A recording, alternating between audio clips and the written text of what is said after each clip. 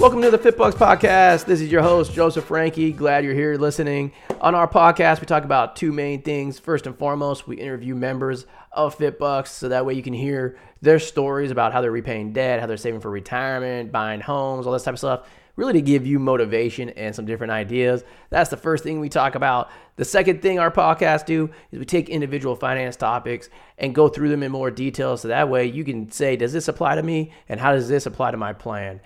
So if you have questions or you want to sign up for FitBucks, you can do so in the show notes, fitbucks.com. Build your profile, schedule a call. We'll be talking to you soon. Enjoy the episode.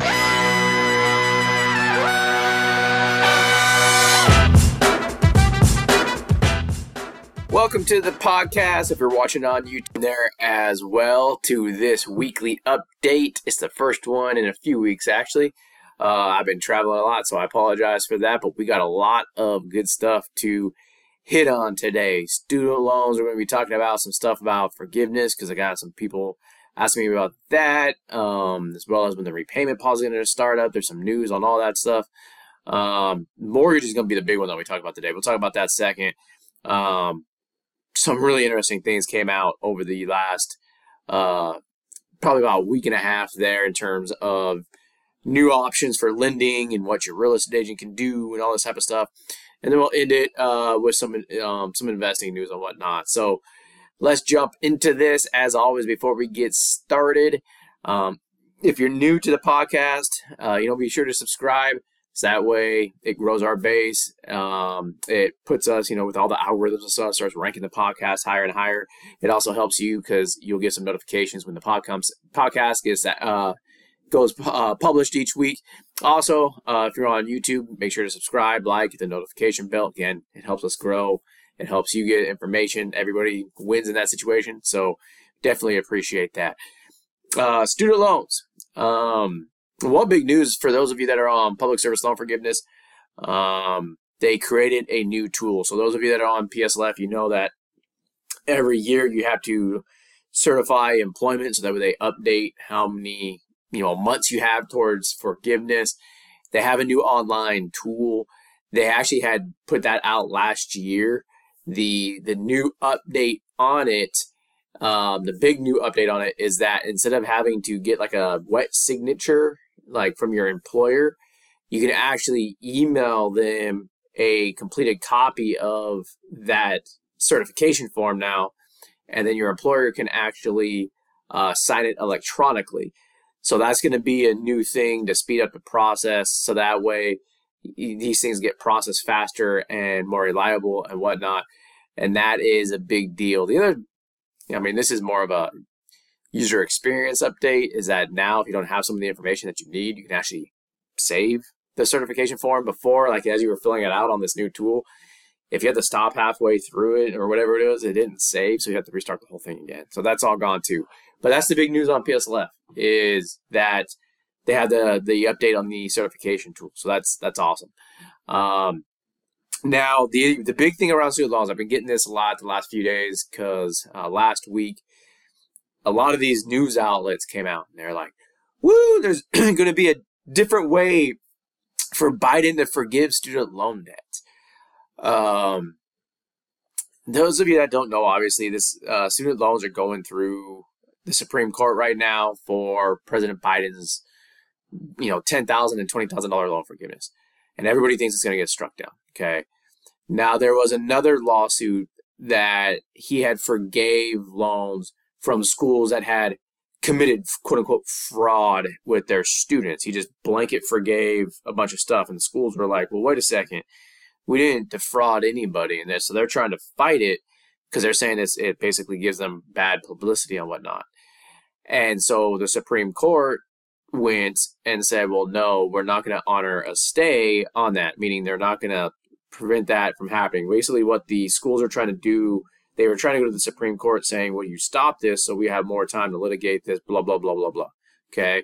The Supreme Court said, no, we're not going to stop it. We're not going to slow it down. He can do what he wants to because it's done through the Department of Education on that.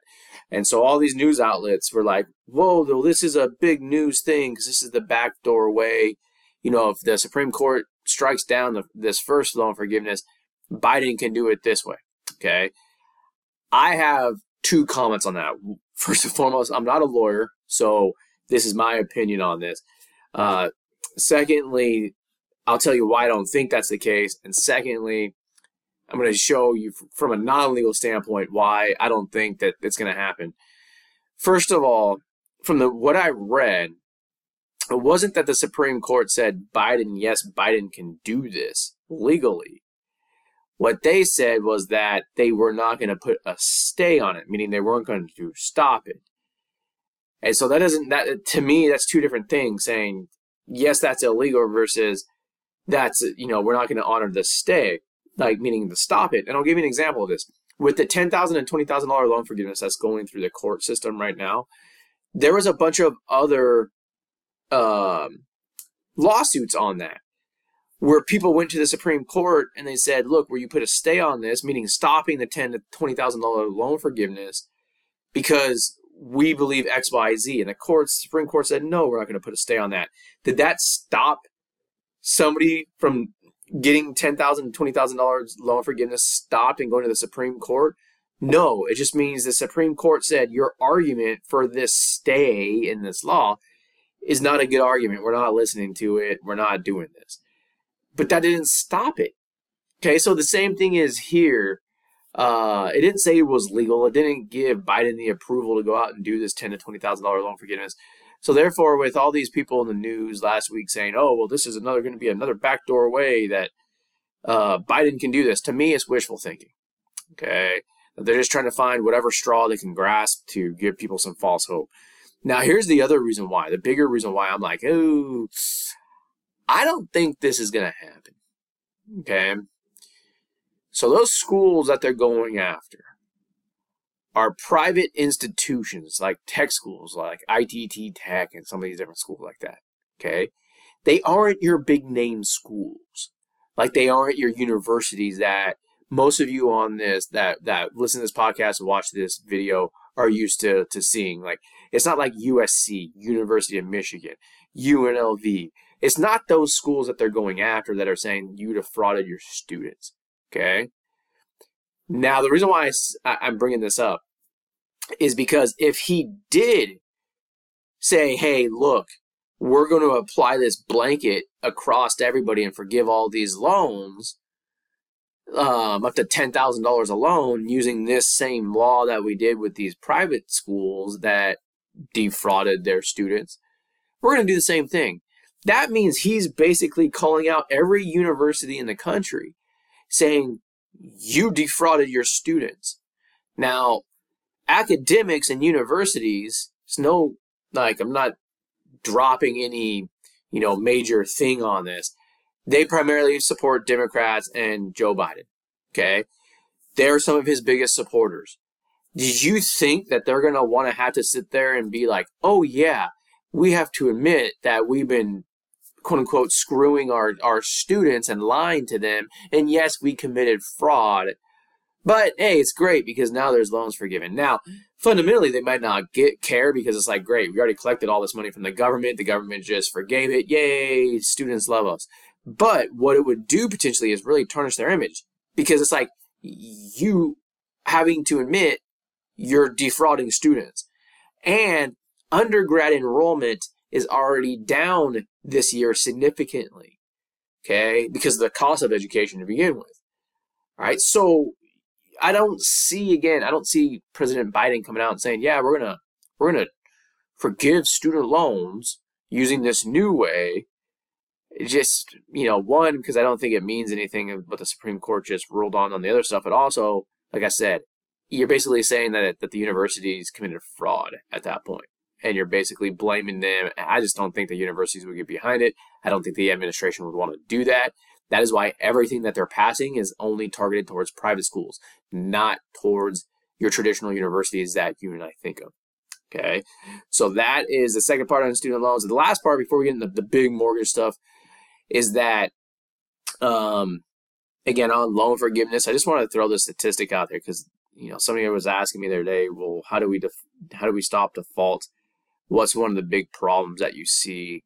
And if we're just looking at, like, within the box of the current system that we work in, here's a stat that a lot of people don't know, and I'll leave the student loan topic today based on the stat, okay? Less than 1 in 10 people that have a bachelor's degree default on a student loan. So that's less than 10%. And for graduate studies, it's far less than that. It's less than like 2 or 3%, okay? So less than 1 in 10 who have a graduate degree, okay? Which in reality, that number should even be even lower just because of income-driven payment plans. But 1 in 10 is not too bad, okay? However, here's the problem. Only 6 in 10 undergraduate students complete their degree within 6 years of starting school. Let me rephrase. I'm going to restate that.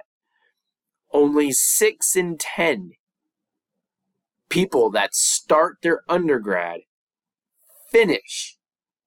That means 40% of people that are starting school that take out student loans don't finish their degree. That's one of the big problems. And I don't have the answer to this because, I mean, that's like a whole podcast and video by itself, just to describe the problem there of why people don't finish and what we could do there. But just think about that, right? Like, so when you hear about all these default statistics, most of it is coming from people that never finished the degree. Okay, so I'm just gonna leave that out there for you guys to think about. Sometimes I just like throwing out like random stats out there that you guys can use however you want to. Going on to the next topic, mortgages. This is a lot of big news out there. We're in April buying season. A lot of you listening to this, you're like the prime real estate buyer. I'm going to go through some stuff right now, going all the way back, like some of the new stuff they're rolling out, the good and bad with it, but also, you know, how this, it's like history just repeats itself, how this, you know, gives me shades of 2008 all over again. I'll explain further. First and foremost, the FHA. If you don't know what the FHA is for first-time home buyers loans, is who they basically govern that. FHA loan is 3.5% down payment on loans. They're 30-year traditional loans and all that type of stuff. Basically, they came out with that loan so that way it would be easier for them to buy houses. What was one of the big repercussions of them coming out with an FHA 3.5% first-time home buyers loan? Well, it pushed housing prices up because now people could buy. So more demand, same supply, housing prices go up. Why are our houses are unaffordable? Well, that's one reason why. Okay, not arguing for or against it, but the news that they came out with, instead of a 30-year mortgage, they just approved a 40-year mortgage. Basically, and you'll see this general trend in what we're talking about, they're basically saying homes are not affordable. We need to do anything. They're desperate to make homes affordable. Why? Primarily because it's government stuff, right? So FHA is part of a government agency. Government and politicians put a lot of stress on home buying because it is one of the ways that people build wealth in this country. And so it makes people feel like they're generating wealth and that they have wealth and that they're happy. They don't think anything's going wrong with the economy. And as long as that's the case, then politicians win because they can stand on that and say, look what we're doing for everybody. Okay, so that's just like a cycle of how I look at this stuff. But the reason why, again, this is good in my opinion, and the bad, I'll give you both. It's good because stuff is unaffordable, including rent. Like rent's not affordable either, right? So if you're going to be renting or buying a house and the 40 years basically the same monthly payment as rent, why would you not use the 40-year and at least own it? Like that's always my opinion. So that's a good thing from an individual wealth standpoint. Why is it bad? First of all, 40-year mortgage is a really long time. So if you're using a 40-year mortgage, I'm basically saying you probably can't afford it, but what's your option? Okay, again, we see a lot of this stuff because of some of our new AI technology that tells you how much home you can afford. So I've been seeing a lot of this lately. Like people don't realize how little they can actually afford based on their circumstances. But then it's like, well, maybe you should still buy though because your rent's so damn high. All right, so there's that push and pull. Why is this bad? It's for one of the reasons I already stated.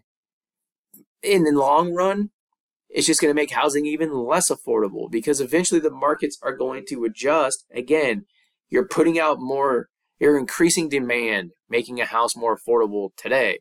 The repercussion is in the long run, you're not going to be able to afford it. Now, why do some of these things keep happening? I'm going to put that on the back burner until I keep going through some of these other things with you today because you're going to understand more about that in a minute. Like, why do these things keep happening, okay? Again, it has to do with politics and government and all that type of stuff. But before we get there, here's a reality on mortgage, okay? CNBC just did a poll. 71% of would-be home buyers, basically between the ages, I can't remember the exact age, I think it was between the ages of 22 and 40, said that they will not accept, we just won't accept a mortgage below 5.5%. And that's what we do. Like they're like, you know, like on a, like they're out there saying, hey, look, like we're going to boycott home buying unless we can get interest rates below 5.5%. Or here's another statistic. Like I said, I like throwing out their statistics.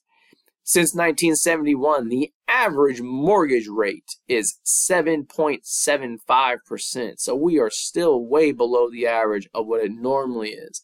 It's just that people that are between the ages of 20 and 35, 40 are not used to those rates. Why is it so important? Why is this bringing this up? I'm not sitting there saying, because I get emails all the time from people like, or comments about like, oh, you're picking on young people, blah, blah, blah. It's like, I fit in that age demographic. So I'm right there with you. So I'm picking on myself, right? No, right? So why am I bringing this up? First of all, your expectation. You can't just start, you know, we think, especially the younger generation, that if we just yell loud enough, it's going to happen. It's like, no. Like the people making these decisions are a lot older. So they're used to that 7.75%. They're looking at it like, what's the problem? Okay. But this is a critical point. This is even more critical than anything else that we've talked about in terms of mortgages today, okay? You have to understand why we got here. Back in like 2008, actually back in like in the early 2000s, they tried to stimulate the housing market, tried to stimulate just the markets in general. So they dropped interest rates really, really low. And that's one of the major factors that led to the 2008 housing crisis. And I said back then, this is an opportunity. Because even back in 2008, housing prices were way too high. I said, this is an opportunity to just flush the system. Yes, some people will be in default. And some people that are older will lose their wealth because the home prices went down. But it will make it a more healthy market. So that way you don't have to do all these gimmick things like 40-year mortgage payments, or the next gimmick that I'm going to talk about, what Fannie Mae is now allowing real estate agents to do. You don't have to come up with these gimmicks anymore because it will be more affordable. But I said back in 2008 that they're not going to do that. Why? Especially in 2008. That was an election year. The government's not going to do that. Okay? And what they do? Well, they dropped interest rates at 0% basically for 12 years, 14 years, something like that. And guess what happened? Guess where we're at? We're in one of the most unaffordable markets in the history of the United States right now. It's completely unaffordable to buy a house, okay? Well, a lot of that's because of these low interest rates. And again, if interest rates drop again, to what, you know, the survey respondents said, that they would never accept anything below 5.5%, well, guess what? Housing, it might become affordable again if it drops back down to like 3%. But in the long run, it's still going to be unaffordable because it's going to blow up even more. Okay, so the Fed is having to sit there and really say, well, are we trying to create a healthy, sustainable economy, or are we just trying to go through these massive peaks and these massive crashes over and over again? Because that's what's going to end up happening if they drop the rates all over again, okay? Again, I'm just giving you guys some of this information because I just saw some of these articles over the last week and a half. And so it's like, I know a lot of you, or most of you, actually almost all of you, are going to be in that age demographic too. So it's like, this is what your expectations should be. Let's set those right expectations, but be careful for what you wish for, okay? Because inflation and all that stuff can get really, really screwed because of all this stuff, okay? Now, a couple other things that came out also. To me, this is a desperation move. Again, housing is unaffordable. So Fannie Mae, which is another government agency or government-sponsored enterprise, what they call it, basically it's part of the government, that gives out mortgages, similar to the FHA stuff that we talked about earlier, okay? They will now allow real estate agents to use part of their commission for down payments for clients. So like your real estate agent can use part of the commission that they were going to get to satisfy the down payment requirements for your loan. And, you know, I'm on the fence on this one. I like this because it's something I can have fun with. I can think of a lot of creative ways to buy houses with this. So because of that, it opens up that creativity, more ways of financing houses, all that type of stuff. Okay. But it's also kind of bad because it's going to open up a whole new world of abuse. Like we saw this similarly with the mortgage crisis, where it was like, oh, well, you don't have any assets in the bank. Where's your down payment coming from? And like a mortgage broker would, put their name on the account. So that way they had shown like they had deposits, or they could put their name on like a family member's account. And that's how people got mortgages prior to 2008. You could do that to manipulate it. This can create a whole new world of abuse like that. So I don't like it because of that. Like, it just doesn't make any sense. And to me, again, if somebody can't afford the down payment on a house, maybe it's because they can't afford it. And I get that it's hard right now. I get that inflation's all out there. Like, trust me, I got a bunch of empathy about that. But maybe that should be a red flag to you. Like, why are we doing all these things like 40-year gimmick mortgages and, using real estate agents' money for down payments for houses? Like, these are, in my opinion, like I said, are gimmicks because stuff is so unaffordable. Okay? I mean, they're so unaffordable right now. This is from Business Insider. For the first time ever, housing was so unaffordable that banks lost money on each mortgage they financed in 2022. First time in history. That's how unaffordable mortgages are right now. Okay? It's so ridiculous what's going on out there right now. The reason why I bring this up is because, in my opinion, I stick to the same thing that I said back in 2008. They should just let the market correct itself. Just let it flush out. Yes, some people will get hurt in the short run, but in the long run, society in general would be better off because things would be more affordable. In fact, interest rates right now are around like 6.15% for a mortgage. If the average is upwards of around 7.75%, maybe we get, try to get that upwards of around 7 or 8% for a mortgage and slow it down even more. Trust me, I get it. There's going to be a mortgage drop. And in fact, there's going to be bigger economic problems than, in my opinion, the mortgages, which I touch on. I'm going to drop that in the next podcast that we're going to be releasing. But the reason why, again, in like 2008, yeah, you had a political campaign and everything like that. But here's something that people don't know. The NRA, and I'm not talking about the National Rifle Association, I'm talking about the National Realtors Association, is one of the biggest lobbying groups in Washington, D.C. Do you think they want the housing market to go through a crisis or a downturn? No. They want their real estate agents getting paid. So that is where all these things start coming in. 40-year mortgages, real estate agents using part of their commission. They need to close loans because it's just money churning over in their pockets. So when I said earlier, I don't, think that they're like the Fed is going to keep rates up if the economy starts to tank. That's part of the reason why is because, again, there's a lot of lobbying going on. And I think that as the unaffordability creeps up even more, you're going to start seeing more of these things like the 40-year mortgage, the real estate agents using their commission because of the lobbying power that these organizations have in Washington, D.C.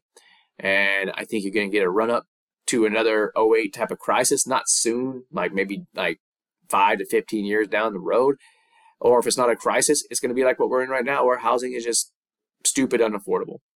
All right, so that's the mortgage section. I want to go quickly through because I don't, make sure I don't want to take up all your day with this update.